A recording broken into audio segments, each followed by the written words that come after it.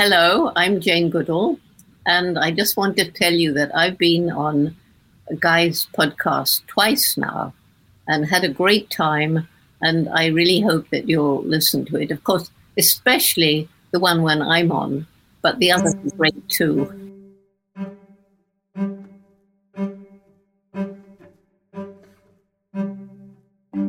I'm Guy Kawasaki, and this is Remarkable People. I am on a mission to make you remarkable. And today's guest, Susan Cain, is going to help with that process. Through her new book, Bittersweet: How Sorrow and Longing Make Us Whole, she evangelizes the power of longing, sadness, and vulnerability for catalyzing beauty, innovation, and mental health. You should know Susan because she is the author of the 2012 bestseller, Quiet: The Power of Introverts in a World That Can't Stop Talking. This book validated the feelings of millions of introverts around the world. LinkedIn named Susan the 6th top influencer in the world, and her TED Talk, The Power of Introverts, has over 30 million views. This TED Talk was a source of great anxiety for her, and she worked for 6 days with a speech coach to prepare for 18 minutes and 48 seconds. In a nutshell, if you liked her work about introversion, you will adore Susan's second book. What could be more valuable than learning how to turn longing, sadness, and vulnerability into beauty, innovation, and self-actualization? I'm Guy Kawasaki. This is Remarkable People. And now, here is the remarkable Susan Cain.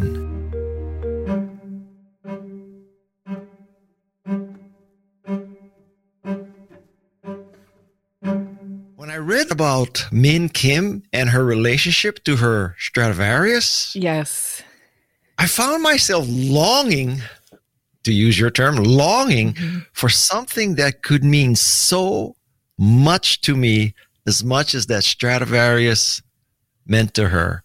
So am I nuts? I mean, is it wrong to long for something like a violin?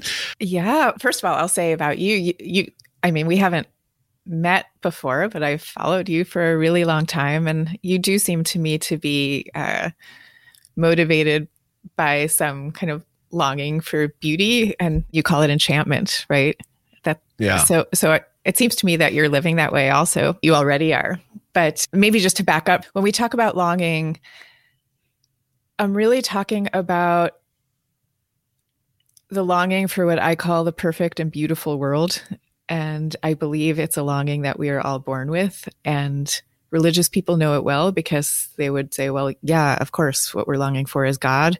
And I think different manifestations of that are longing for beauty or longing for unconditional love or whatever it is. And these are all manifestations of the same fundamental longing. It's like, why does anybody look at something that's really beautiful and tears come to our eyes? Why do the tears come to our eyes when we see something beautiful? And the reason is that degree of beauty reminds us of the difference between the world that we live in and the one that we desire to live in, the more perfect, more beautiful world. And so the story of my friend Min Kim, Min was an amazing world-class violinist who had the chance to buy a Stradivarius violin while she was still young and up and coming. And this Stradivarius for Min became her life, her heart, her soul, her art. She describes it as having been like her lover and her child and her twin and herself. And she poured everything into it. And those weren't just like nice words for her. She lived in a little shoebox apartment because all her money went into the upkeep and perfection of the violin, which is actually a really costly thing. And then I tell the story of how the violin one day was stolen from her and her whole life came apart because everything that had made her whole wasn't there anymore. She suddenly felt broken and she stopped playing the violin for some years and descended into this terrible depression. And then as she came out of it, she wrote a book about her experience, and the book was called Gone. It so happened that Min's editor on that book is the same as my editor, and that editor sent the book to me. And I stayed up all night reading this book. It was so incredibly beautiful. And I developed this fantasy that the readers of the world would fall in love with Min and her book and unite to buy back the violin from the oligarch who now possessed it. And when I finally got to meet Min, I told her about this fantasy I had. And she said the most extraordinary thing.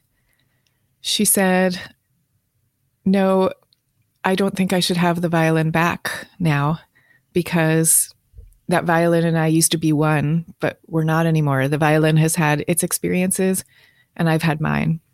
And it was still the great loss of her life. But she said all those cliches that you hear about loss and rebirth are really true. And she had reborn into a different person with new creative places into which she puts her longing. So I don't think you have to feel envious of Min, because she herself is directing her longing in another place now. But to have had a relationship with a Stradivarius, it's an object, right? Yeah. Maybe I'm just showing the shallowness of my existence, but what a concept that you could just believe that a violin could sort of complete you, even though obviously it turned out that it was stolen and not returned and she's moved on.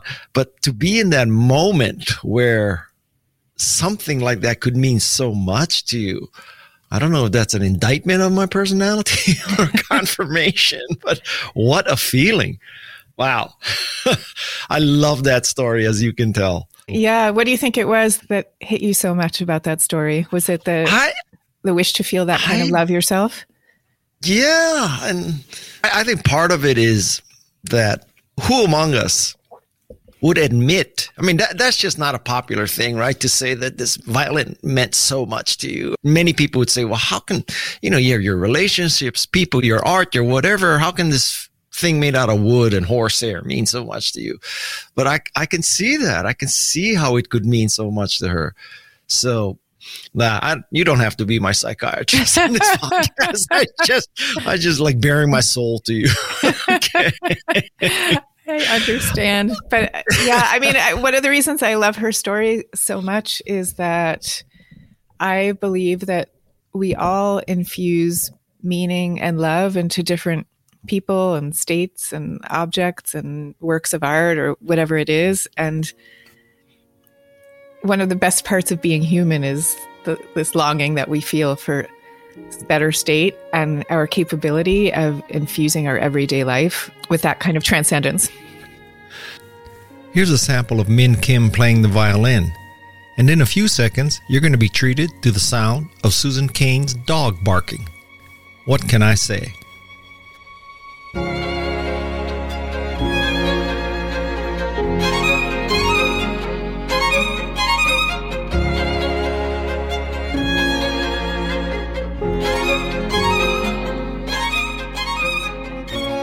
So are you, to use one of my terms, are you now an evangelist for longing? Should we long for longing? I don't know if I'm an evangelist for longing, but I came to write Bittersweet because of experiences I had, which weren't longing for love of a violin, but kind of related, I guess, which is that all my life, whenever I have listened to beautiful minor key music, like the Albinoni that you were talking about at the beginning, that kind of music unleashes in me a state that is not sad at all.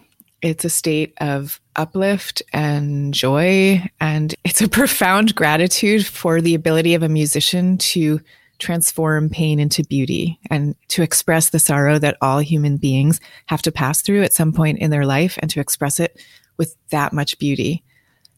So it's just this crazy sense of communion. And I tell a story in the book about how I was listening to music like this back when I was in law school, and I was in my dorm room and some friends came to pick me up to class, and I was listening to this music and they were like, "Why are you listening to this funeral music?" And yeah, and that was my reaction when they said that. I was like, "Oh, that's really funny." And I laughed and we went to class and that was it. Except that I couldn't stop thinking about this for the next 25 years. I was like, well, why do I listen to that music? And why does it seem embarrassing in this culture? And what is it about that music that feels so deep and profound? And it set me on this journey to answer this question. And what I've realized is that these states of happiness and sadness together and joy and sorrow together, and these states of longing, these are some of the best states that humans have access to. And they lead us to creativity, they lead us to connection, and they lead us to love. And we're living in a culture that doesn't even have a language for talking about these states, let alone for accessing the powers that they can give us. Can people put themselves in this state? Let's say they buy into what you just said. So okay, how do I get into this bittersweet state? For some people, they're kind of like born that way, or they come to it through various life experiences. And I have a quiz that I've developed for measuring whether you're in that state or not. And I did that with the cognitive scientists, Scott Barry Kaufman and David Yaden. So we can talk about that. But if you think you're not in that state, let's say, before you even take the quiz, you think you're not in that state now, I would walk through the world and pay attention to what are the places that deeply move you with their beauty or with a sense of poignancy. Like, where do you feel moved? Because everyone does. And I know you do because of the way you talk about enchantment. There's no way that you don't feel this quite a bit. So I would move through the world looking for those places. Where are those trigger points for you? And it might be for somebody like watching their child splashing joyfully in a puddle. And like, why do you tear up at that moment? And well, you're tearing up because it's wonderful and you love them so much. And also you're aware of the fragility of the moment. You're aware that they're going to grow up and all kinds of things are going to happen. And you won't be there maybe later on when they're fully grown up. And there's actually research by the psychologist Laura Carstensen that has found that when people are in a state where they're deeply aware of life's fragility, they're actually at those states the most connected to meaning and communion. And in those states of mind, they're much less likely to feel angry. They're more likely to feel gratitude. She's found that older people feel this precisely because to get older is to constantly be reminded of life's fragility. But you don't have to wait to get older to be reminded of it. Do you think, quote unquote, positivity has just reached toxic levels in America? I do. And I think we've been there a long time to the point where it's almost become a kind of cliche. But yeah, I do think we do. And I also think that because of this, we don't even really know how to talk about the other side of life. When we do talk about it, I think we talk about it in weird, fraught ways because we're so unaccustomed to it. But yeah, in the book, I trace how we got this way. I think for the last century and a half, we have been a culture that divides the world into winners and losers. And whereas we used to think of loss as something that would just happen to you, like you lost your watch, you lost a person, misfortune came down on you. What started to happen was that we thought of loss as being a personal failing. Like the very word loser came more and more into our vocabulary. Like all the way back in the Depression, there were newspaper headlines that would say things like, loser goes bankrupt and commits suicide. So it wasn't, all these forces have come down and the person became bankrupt. There's some quality in the person that turned them into a loser. And therefore, because we started thinking that way, we started to feel the need to show that we had the emotions of a winner, the emotional state, being like really cheerful and victorious in our day-to-day lives. And so all the states of being, of sorrow and longing that happen to anybody and that actually contain some of the best bridges that we have to connect with each other became forbidden. And so how do we transcend this toxic positivity, desire for, in quotes, effortless perfection? Oh, yeah. Can I talk about where that phrase effortless perfection comes from before we talk about how to transcend it? This is your episode, Susan. You can talk about anything you want. Okay. So effortless perfection, this is a phrase I learned. So I went to Princeton for college, which I mentioned because Princeton has a very particular culture, or it did then, of everybody appearing like extremely shiny and in control, and wherever you were supposed to be in life, you had already arrived. That was the feeling. And I wondered, did everybody actually really feel that way? And I couldn't go back in time, but I did end up a couple of years ago going back to Princeton as an alum of 30 years already, and showing up with my writer's notebook and asking students, how did they really feel? What was going on? And I swear it was like 2 minutes into our interviews, they start using this phrase, effortless perfection, that they're all talking about. And what it means is this pressure that they all feel to be thin and attractive and get great grades and be socially adept. And for all of these bounties to appear to come to them effortlessly. And then I found out that effortless perfection is a concept. It's not just at Princeton, it's at many universities that students talk about it. And so you get this rash of media reports of students who are dying by suicide days after posting on Instagram smiling photographs of themselves surrounded by all their friends holding a beer or something. And there's this profound mismatch between what they're showing to the world and what they're truly feeling. Okay, so what do you do about that? There's a lot of ways to transcend it. There's one technique that I love that we can talk about. It's called expressive writing. It was discovered by a UT psychologist. His name is James Pennebaker. And he did this amazing, astonishing series of research where he basically showed that people who write down their troubles, and they're not like writing them to turn them into a best-selling book. They're just writing them and they may throw them away 5 minutes later. They're just writing down their troubles. People who do that end up with all kinds of better outcomes, like better health, better sense of well-being, lower blood pressure, all this crazy stuff. He did one experiment with a series of engineers, 50-something engineers who had just been laid off from their jobs and were very depressed about it and couldn't find work. And he had half of these engineers write down their troubles and feelings, and the other half were just asked to write what they were wearing that day or what did they eat for breakfast, neutral stuff. And he found that the group who had written expressively about what they were actually going through were significantly more likely to have found work a few months later, lower blood pressure, the whole works. So the simple act of articulating what you're actually experiencing instead of filtering it through the lens of self-presentation, which is what most of us do most of the time, is quite powerful. Do you think you've had to overcome your Princeton education in a sense? Or socialization at Princeton? I don't know if I would say I've had to overcome it. I think it's more I wanted to make sense of it. I mean, it's just who I am. I've always been bittersweet by nature. That's just my way. So I think I was like that all through Princeton too, and just wondering why the world seemed so mismatched with my own inner experience. That's really what it was. So this finding of writing down your troubles and feelings, does it circle back to giving your mom your diaries? Oh, gosh. Yeah, what a question.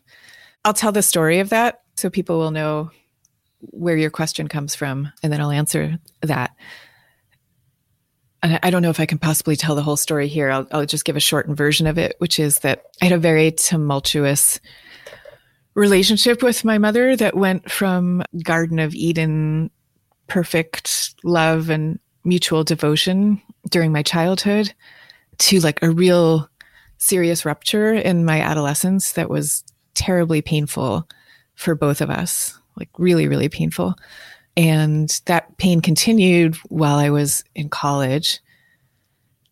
And my way of dealing with it was to write everything down. And I didn't know about James Pennebaker back then, but I just wrote everything down. And it did help.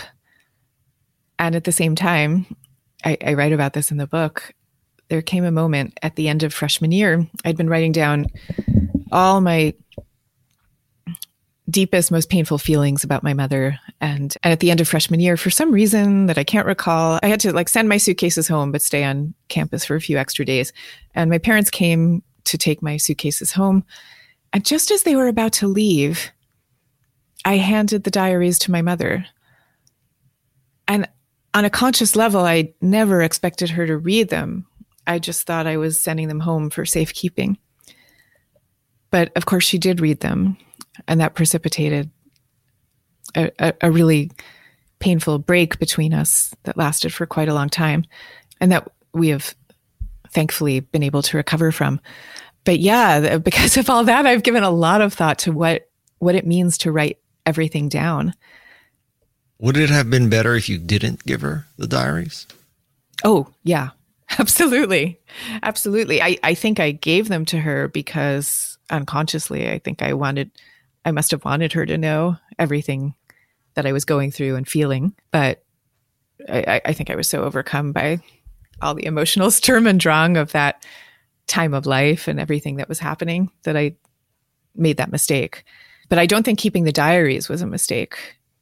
That I don't think at all. I wish I had them now. I don't have them. And the reason is that at a certain point, I lost them. When I was in my 20s and you're moving around from place to place when you're that age, I left them somewhere in some dorm room or apartment building or something. I used to keep them in this backpack with a combination lock on them to keep them secure. And I left the backpack. So I think at a certain point, I didn't need them anymore. It was like the act of writing everything down had already done its magic.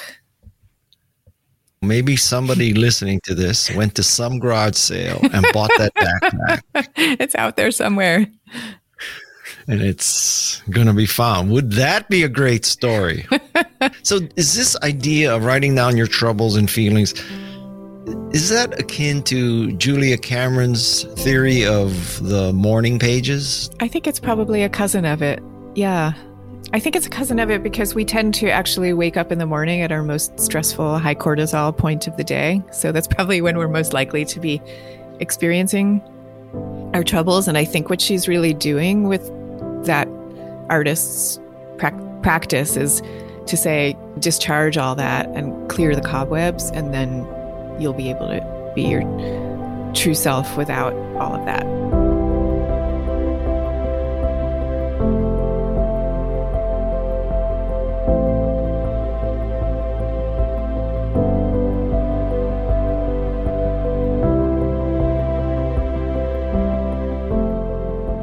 I've had Julia Cameron on this podcast twice. And once, I'll show you, insert foot in mouth, bite down hard. I thought, it would be really cool for my listeners to read what Julia Cameron has written in her morning pages. Oh, what a good idea. But I was slapped back and said, no, nobody reads other people's morning pages, especially not Julia Cameron's morning pages. Well, I think it was a good idea. I totally respect her decision not to share them, but I think it was a good question to ask. I thought so too at the time, obviously. So a lot of your book is about pain. And can you just describe the best or good responses to pain? First, let me just take a step back and say, to write this book, I have spent the last, I don't know how long, 5 years, it may be more, deep in our centuries-old bittersweet tradition, because our wisdom traditions and our literary and artistic traditions have been grappling with these questions forever. Maybe our contemporary culture doesn't talk about it, but the centuries that preceded us, everybody was. And then I talked to contemporary people too, like Pete Docter at Pixar, who created that amazing movie Inside Out, which talked about the power of sadness. And I've talked to psychologists and neuroscientists and so on. And what I believe is that when pain comes to us, we have two choices of what to do with it. And one choice is to not deal with it, in which case invariably it is going to come out directed against ourselves, maybe in the form of addiction or some other self-destructive behavior, or we're going to take it out on other people through abuse or passive aggressiveness or whatever it is. And then there's another tradition with pain where you acknowledge it and accept it as a part of life. It's not like the detour from life. It is part of the main road, just right alongside our joys. And you take that pain and you look at it and you wonder how you can transform it into something beautiful. And maybe it's a creative action, or maybe it's an action to try to heal other people who have experienced similar kinds of pains, which is something you see people doing all the time. In the Western tradition, there's like an archetype of the wounded healer. That's what a wounded healer is. Somebody who has experienced certain wounds, and then those wounds somehow give them the power to heal similar wounds in others. Can companies apply and embrace this concept of heightened awareness, innovation, change with bittersweetness? Is there a corporate version of bittersweetness? Absolutely. Absolutely. So first, I'm going to just tell you about one study that shows you how much we need it, how much we need to do this on a corporate level. So the psychologists Jason Kanoff and Laura Madden went through all this data of all these different people describing their experiences of life at work. And they found that people would recount stories of all these terribly painful things that had happened to them at work, and yet they would never name their emotions that way. So when they were describing having felt anxious, they would say that they were angry. And when they were describing having felt sad, they would label it as frustration. And this is just to show you the automatic unconscious editing that we all do of ourselves in the workplace. Or I had another experience not long ago. I was giving a talk over Zoom to a company about harnessing the power of introversion at work. And as often happens, the call started with somebody in the chat box saying, "How's everybody doing this morning?" And you can predict exactly what the answers were. It was all great, pumped up, full of gratitude, like everything's wonderful. And you have to wonder, what are the chances that every single person in that chat box, which went on for many lines, that they were actually all feeling that way and not feeling anything else? What are the darn chances of that? So I think there's a lot that companies could do. I mean, one thing, just in those kinds of chat boxes, I don't know if there's a way to do this anonymously or not, but if not, somebody has to create it, to ask people anonymously to share what they're feeling. A way that you could do that when people are working physically in person together is to have a kind of big whiteboard up where people are invited to write down what their experience is that day. Like they do it in schools sometimes, and it's called a parking lot. So having those kinds of spaces for people to share that kind of thing goes a really long way. And it also needs to be modeled by leaders who share these experiences themselves. And let me tell you, for anybody who's listening, who's like hardcore bottom line person, listening rather skeptically, let me just give you 2 case studies of this. And one of them is this place called Midwest Billings. It is a billing unit at a community hospital in Michigan, where the people working there have the extremely unenviable job of calling up former hospital patients to ask them to pay their bills, to pay their unpaid bills. So no one likes this job. Turnover in this industry is notoriously high.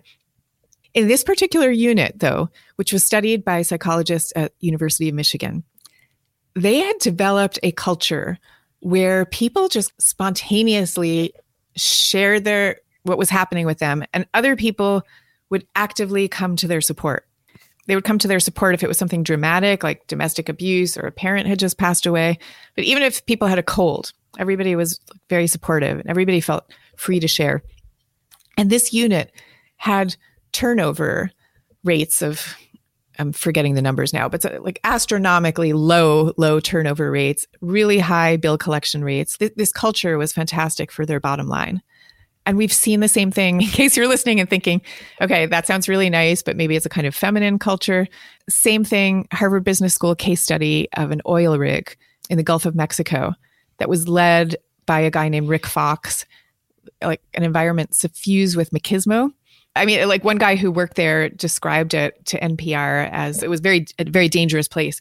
And one of his coworkers had been killed on the job, and he went back to work 15 minutes later, because it was like, you get the job done. So Rick Fox, who's this deeply thoughtful and charismatic leader there, they were moving to a much bigger and more dangerous version of the rig. And he knew that he needed to find a way to keep people safe. So he brought in this consultant, and he started telling her all about how the business worked and how many barrels of oil they produced a day and like that. And she said, that's all really nice, but you have to talk about what's really happening here, which is your fear of keeping everybody safe, or your fear that you can't do it. And she had him come in, him and his coworkers and people who worked for them. And they came into these intense sessions where they started talking about what they truly were feeling. And predictably, as you can imagine, some of the guys didn't like it and were kind of resistant. But most of them opened up and were really grateful for the experience. And their accident rate after that declined by over 80%. By over 80%. And it was because they had created this environment where it was okay to share knowledge, not just about themselves. If someone didn't know how to do something or had an idea of a better way to make things work, they were now in this environment where it was normalized to express doubts and questions and so on. And so everything just started working more smoothly. Imagine if we could do that with the truckers driving around DC. Put them in a room, say, like, what's your fears? What's your trouble? What's really happening? That would be very constructive, I would think. I think we need to do that across all party lines, across all tribal lines, across like all the places where we have our greatest divisions.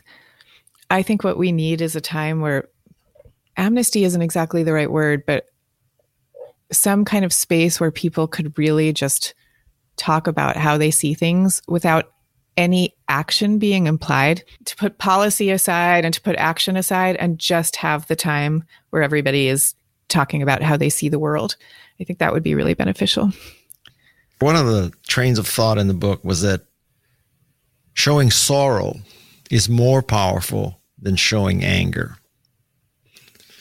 I found that so fascinating, that as a leader, sorrow is more powerful than anger. Well, it's a different kind of power. Showing anger as a leader is associated with positional power. When you show anger as a leader, people perceive you as having the ability to fire this person and hire that person, and that. So that's one kind of power.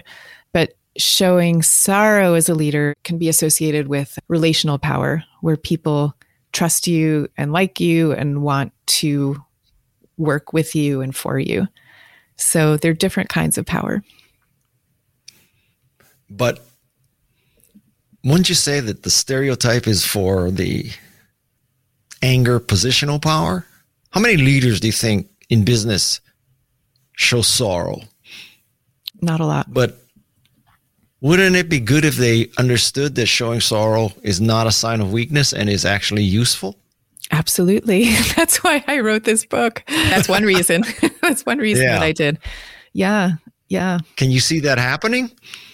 I can see it happening. Absolutely. Because we are going through a period where the idea of humanizing the workplace in all kinds of ways has become much more mainstream. So I think people are much more open to embracing the full dimension of human experience. And I think people are increasingly aware of how much of ourselves we leave behind.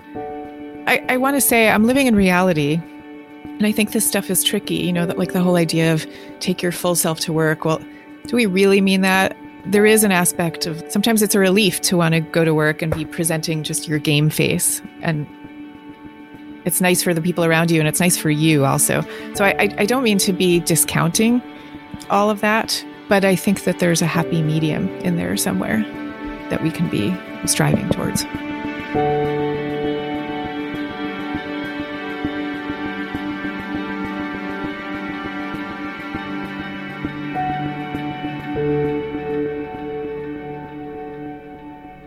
If it's true for a leader of a company, it's got to be true for a parent. How often do parents show sorrow? Aren't they always trying to show power?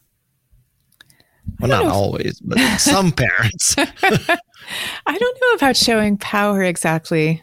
I think parents are afraid of showing too much sorrow for fear of their children feeling insecure in the world. that, oh my gosh, if my parent is really distressed, then things must be really bad. I believe there's a way of expressing these aspects to our children that will strengthen them. The few years that our children are with us, they pass so quickly. And in those years, we have the ability to expose them to the fact that life is joy and it's also sorrow, and that you can get through that, and that it's okay, and that it can even be part of the experience that makes life precious and poignant. I'll give you an example of what I'm talking about. It's a small parenting moment, but one that I really learned from. When my kids were really small, I have 2 boys, we took this vacation where we rented a house in the countryside, and right next to the house, there was this field where 2 donkeys lived. And the boys fell in love with these donkeys, and they spent the whole time feeding them apples and carrots. And about 2 days before it was time to go home, the boys suddenly realized, like, no more donkeys. We have to say goodbye. And that kind of thing hits a young heart pretty hard. So they started crying themselves to sleep at night. And these are like happy kids, but they're like, oh my gosh, that whole idea of that which was will never be again. They're being confronted with that. And we had various things that we said to them to try to comfort them. And maybe we'll come back and you'll see the donkeys again, or a new family will come and they'll take good care of them. And none of that worked. And the only thing that worked was when we said, you know what? It's normal to feel this way. And everybody feels this way when they say goodbye to people or situations that they love. And you felt it before, and you're going to feel it again. And it's okay. And at some point, the acuteness of these feelings is going to pass, and you're going to have happy memories. But in the meantime, just know this is part of life. And that's what stopped them from crying, to know that this is part of life. How old are they? Oh, gosh. I mean, this was years ago. So they were really little at the time. They're 12 and 14 now. So I don't know. They were 5 and 7, 3 and 5. I'm not sure, but like they were young. But it comes as a relief to them because it's telling them that these experiences that they're having are normal and that they're shared by everyone. And there's something about that fact of us all being in this situation together that's deeply comforting to all humans. And I think we can't teach our children early enough. You know, the Silicon Valley parent reaction to that situation was, okay, we'll go home and we'll buy 2 donkeys. So you'll always have donkeys, or we'll buy a place in Montana and then we can come in our private jet and see the donkeys every week, honey. Yeah. Worst possible response to the problem. Exactly. Yeah. Do you think that this longing, sort of bittersweet, and the appreciation for the positive aspects of that, do you think that's a personality type or episodic? It's a good question. I do believe there are some people who are predisposed to feel this way by personality, but also that many people come to it via life experience. And for some people, it is episodic. But one of the things I realized from doing this research is that as a culture, we tend to think of bittersweetness as purely episodic. We think that was a bittersweet moment, and then this one is not. Whereas the tradition that we've inherited of all our wisdom traditions and our art and literature and so on is not teaching that.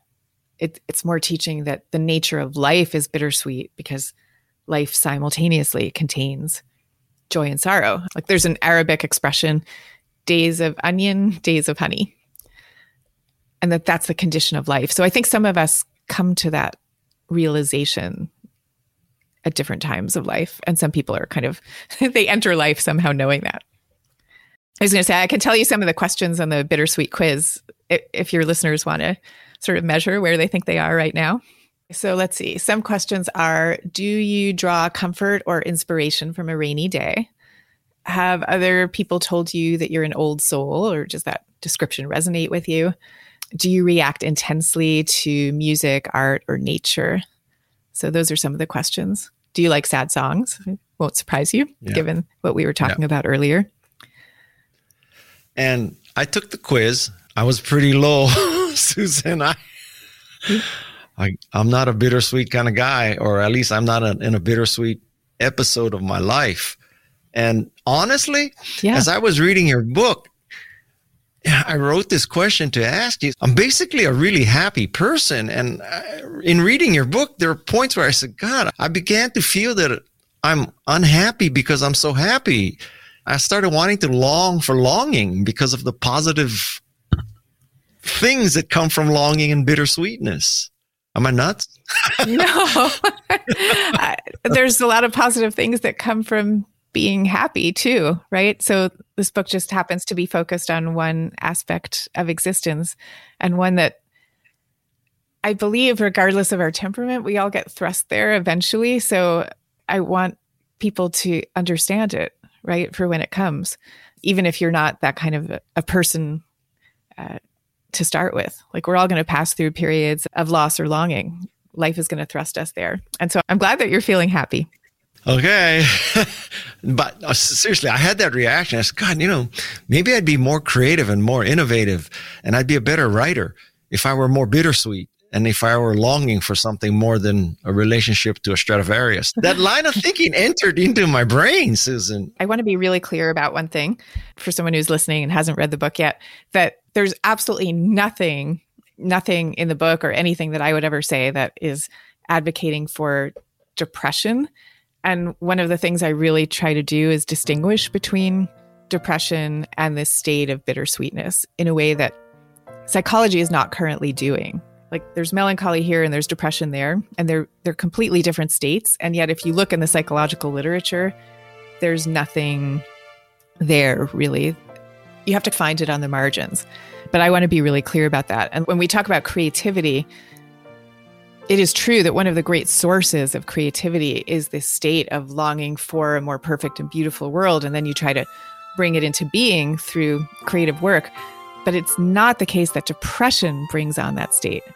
It's actually the opposite. When you're depressed, it's a kind of emotional black hole where it's very hard to be creative.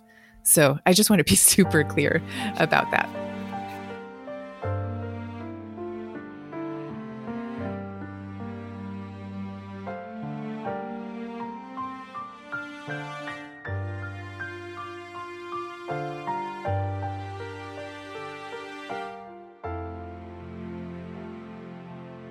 I guarantee you, Susan, I don't long to be depressed.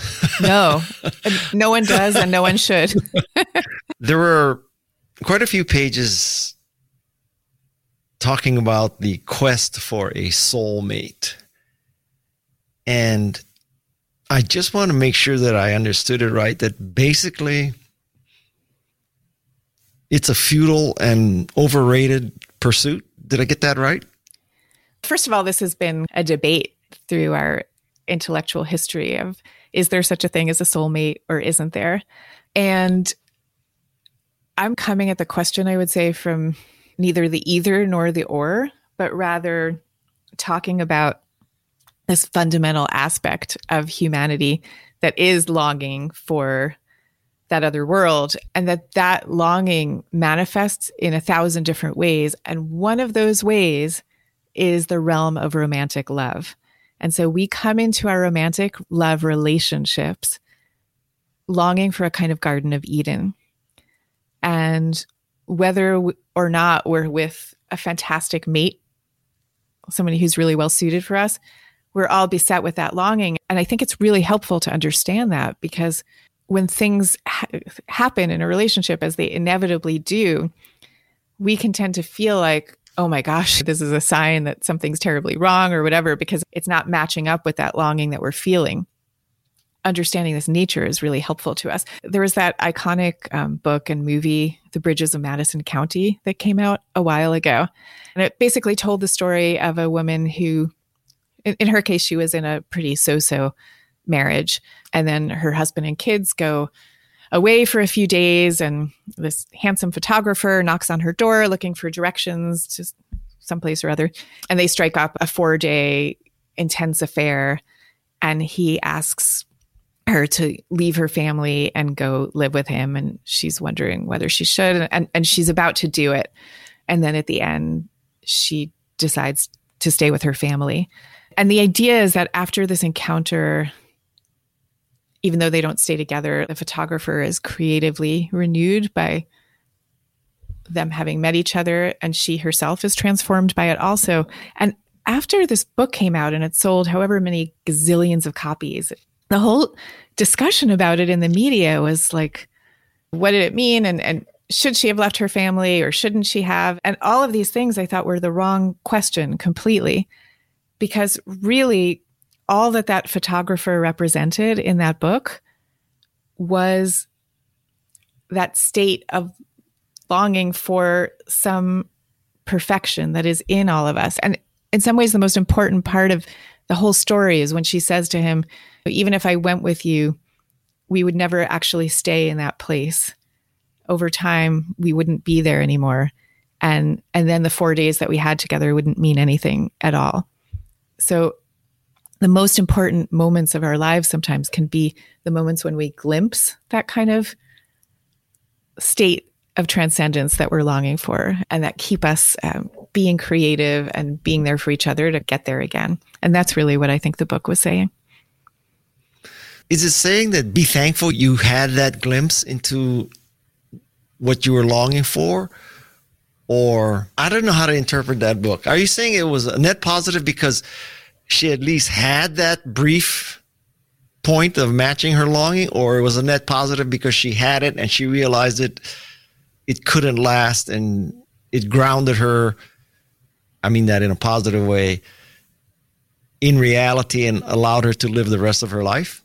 Okay, first of all, I want to just say for the record, I'm like, in talking about this, I'm putting to the side moral considerations of adultery and like that. I'm looking at it purely as a story and what it tells us. And I guess I'm saying that the reason that book touched so many people and became the sensation that it did is because we're all beset by those kinds of longings. And the thing that we're longing for is actually the best expression of ourselves and our world and our culture. And if we just understand what it actually is, we can transform that into a positive force. Instead of saying, oh, my partner's not the Garden of Eden that I wish that they were, and I'm not living in the Garden of Eden, why am I not living there? Instead, understanding it's actually our state of being not to be living in it, but to be reaching towards it in a way that can be beautiful and constructive. The very word longing, the etymology of that word, it literally means to grow longer, to reach. So we think of it as being a kind of passive and helpless state, but its derivation is not that. And that's the reason, like, you look at our whole literary tradition, like Odysseus in the Odyssey, Homer's Odyssey, that whole poem starts with Odysseus filled with longing for his native homeland, Ithaca. And he's literally on an island beach weeping for his homeland when the poem starts. And he was beset by the word potos. It's the ancient Greek word for the beautiful state that is forever unattainable. And it's understood that that state of being is what sets in motion the whole epic adventure. And so it's not passive at all. It's an activating force. So in summary, longing is a good thing, basically. Yes. Yeah. Although it can be. Painful though it can be. So do you think that compassion for others and self-compassion are at odds with each other or complement each other? Oh, God, not at odds at all, at all, at all. No, I think it's very difficult to have compassion for other people if you don't have it first for yourself. It's the ultimate being on the airplane thing where they say you have to put your oxygen on first before you put the oxygen onto the people you're taking care of. Yeah, because your relationship to yourself is going to be your relationship to the rest of the world, invariably. But I bet there are people who think, oh, I can't be worried about myself. I have to be compassionate to all the other people who are less fortunate. There's no reason it needs to be a zero sum, though. That sort of implies that there's a limited amount to go around. And so you're ethically obligated to give it to others. But why should it be zero sum? It's actually the opposite. Because the more you're at peace with yourself and taking care of yourself, the more wherewithal you have to extend it to other people. Which means that take care of yourself too. Don't feel guilty about it, basically. Oh, right? Yeah, absolutely. Absolutely. And to pay like really close attention to how do we speak to ourselves in our minds? Because whatever your internal dialogue is and the emotional tenor of it, that's going to be your external dialogue also. Because think how much time you're spending inside your own mind. So, of course, you're going to end up talking to others that same way. Now, I'm going to give you a piece of trivia that is absolutely meaningless, but I thought it was interesting. Okay. In reading your book, I figured out that Hallelujah and Macintosh both came out in 1984. 1984 was a good year. Yeah. Really? Right? You mean the song Hallelujah? Yeah. Ah, did not know 1984. that. Wow. That was a good year. Wow. And then there's George Orwell. Yeah. Mere coincidence. So I don't think it is mere coincidence. Can I tell you why I think that? The message of the song Hallelujah is basically that everything is simultaneously broken and beautiful. And you may disagree with the following thing, but I feel the age of technology has also been that way. It has mind-blowing, amazing possibilities. And it's also gotten us into a lot of trouble. So I think that it's almost not surprising to me that Orwell's 1984 and these incredible creations all happened at the same time. I do not disagree with you. In fact, I think one of the funnier moments was the Meta, M-E-T-T-A, and Mark Zuckerberg's Meta, M-E-T-A, right. are homonyms, because they are certainly not synonyms. They are certainly not. And just for people who haven't read the book or aren't familiar with Meta, M-E-T-T-A, is the Pali word for loving kindness, meditation, loving kindness practice. If Leonard Cohen were alive and about 20s today, do you think he'd be a rapper or a country western singer? What would be his type of music today if he were around? Oh, gosh, that's such a good question. I don't know. And for those who haven't read the book, Guy is asking me this because I'm obsessed with Leonard Cohen and I love him. I have a crazy love for him and for his music. You long for him? I do. But I also feel like because of just the genius of the technological age, I can just go onto YouTube and listen to him and as if he's still here. It's an amazing thing. And I don't know. I want to say that style of music still exists today. I think there's still a kind of like indie folk rock type of singer-songwriter expression. So maybe he'd still be doing the same thing. I don't know. But if you look at the lyrics, you could diagnose me today in this episode as a little nutso, but it is a rap sensibility to it in the power of what he's saying and how he's describing things. Wow, say more. I've never thought of that before, and I'd love to hear. That's about all I know. I don't profess to be an expert on rap, but I think it's the power of rap and the power of a song like Hallelujah, I think are related. The cadence may be different. Are you saying because they both have their grounding in poetry, really? Yes. Yes. See, that's why you're the New York Times bestselling author and I'm not. Exactly. No. Yeah, because he started as a poet. He actually never wanted to be a musician. He was a writer and a poet. And then I think he was in his 30s before he started setting his poetry to music. So there you go. And I also think that he and some of the best rappers are like really telling the truth. That's the other thing. And they're poets. They are poets. Yeah. Okay. So my last question for you. Is there a way to foster self-transcendent experiences? That's a really great question. Yes. And I think it's going to be different for everyone. And it requires a bit of paying attention to that which most moves you. For many people, for anybody who loves music, which is most people love one form of music or another. For many people, those experiences happen at concerts when there's a kind of confluence between the musical artist bearing their soul in one form or another and expressing it with so much beauty that it moves everyone, and you're all together when it's happening. That's a really quick way to get there. And for some people, it happens in nature. So I'd say the first step is paying attention to what your triggers are, because we all have them. You may find this ridiculous, but I thought that... Did you watch the Super Bowl? Yes, I did. I am not a sports person, but I live in a sports-obsessed household. My husband and two boys. So, yeah. I think that the halftime show was a self-transcendent moment for the country. Truly, for the country. Yeah, say more. That's fascinating. I think you can really tell a lot about a person about their reaction to that halftime show. Were you threatened? Were you appalled? Were you saying, how come there's no white people? Or did you think, oh, finally they captured it. They captured the spirit of America. This is what America is going forward.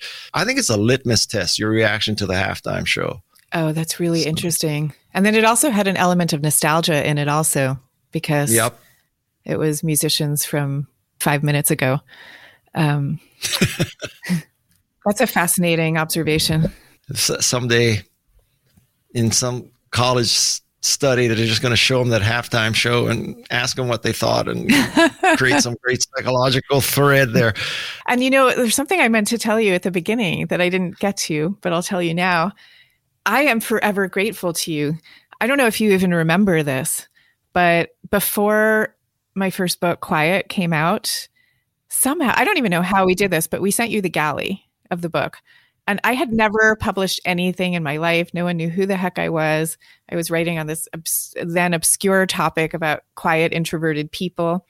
And we sent you the galley, and you somehow took the trouble to read it. And then you posted somewhere on social media, and you showed a picture of the book in your kitchen, and you said, "Mark my words, this book will be a bestseller." And I cannot tell you how much that meant to me. I still remember where I was when I first read that, and like how full of joy I was. And I couldn't believe someone like you was saying it. And so I just have to thank you. You probably don't even remember, but that's how meaningful it was. That like makes me teary that I helped you so much. So much. And I truly meant it. And God damn it, I was right. You were right. And here we are. Years later. And here we are, a few weeks after the interview. Susan's second book, Bittersweet, is out, and I predict it too will be a bestseller. I'm Guy Kawasaki. I'm on a mission to make you remarkable, introvert, extrovert, anyone. Thank you to my remarkable team, Peg Fitzpatrick, the woman who told me to help Canva and change the arc of my life, Jeff C. and Shannon Hernandez, the ace sound engineers in Texas, and the California team, Alexis Nishimura, Luis Magana, and the drop-in queen of Santa Cruz surfing, Madison Nismer. Until next time, aloha and mahalo. Oh, P.S. Susan Cain introduced me to Min Kim, and she will be on an upcoming episode of Remarkable People.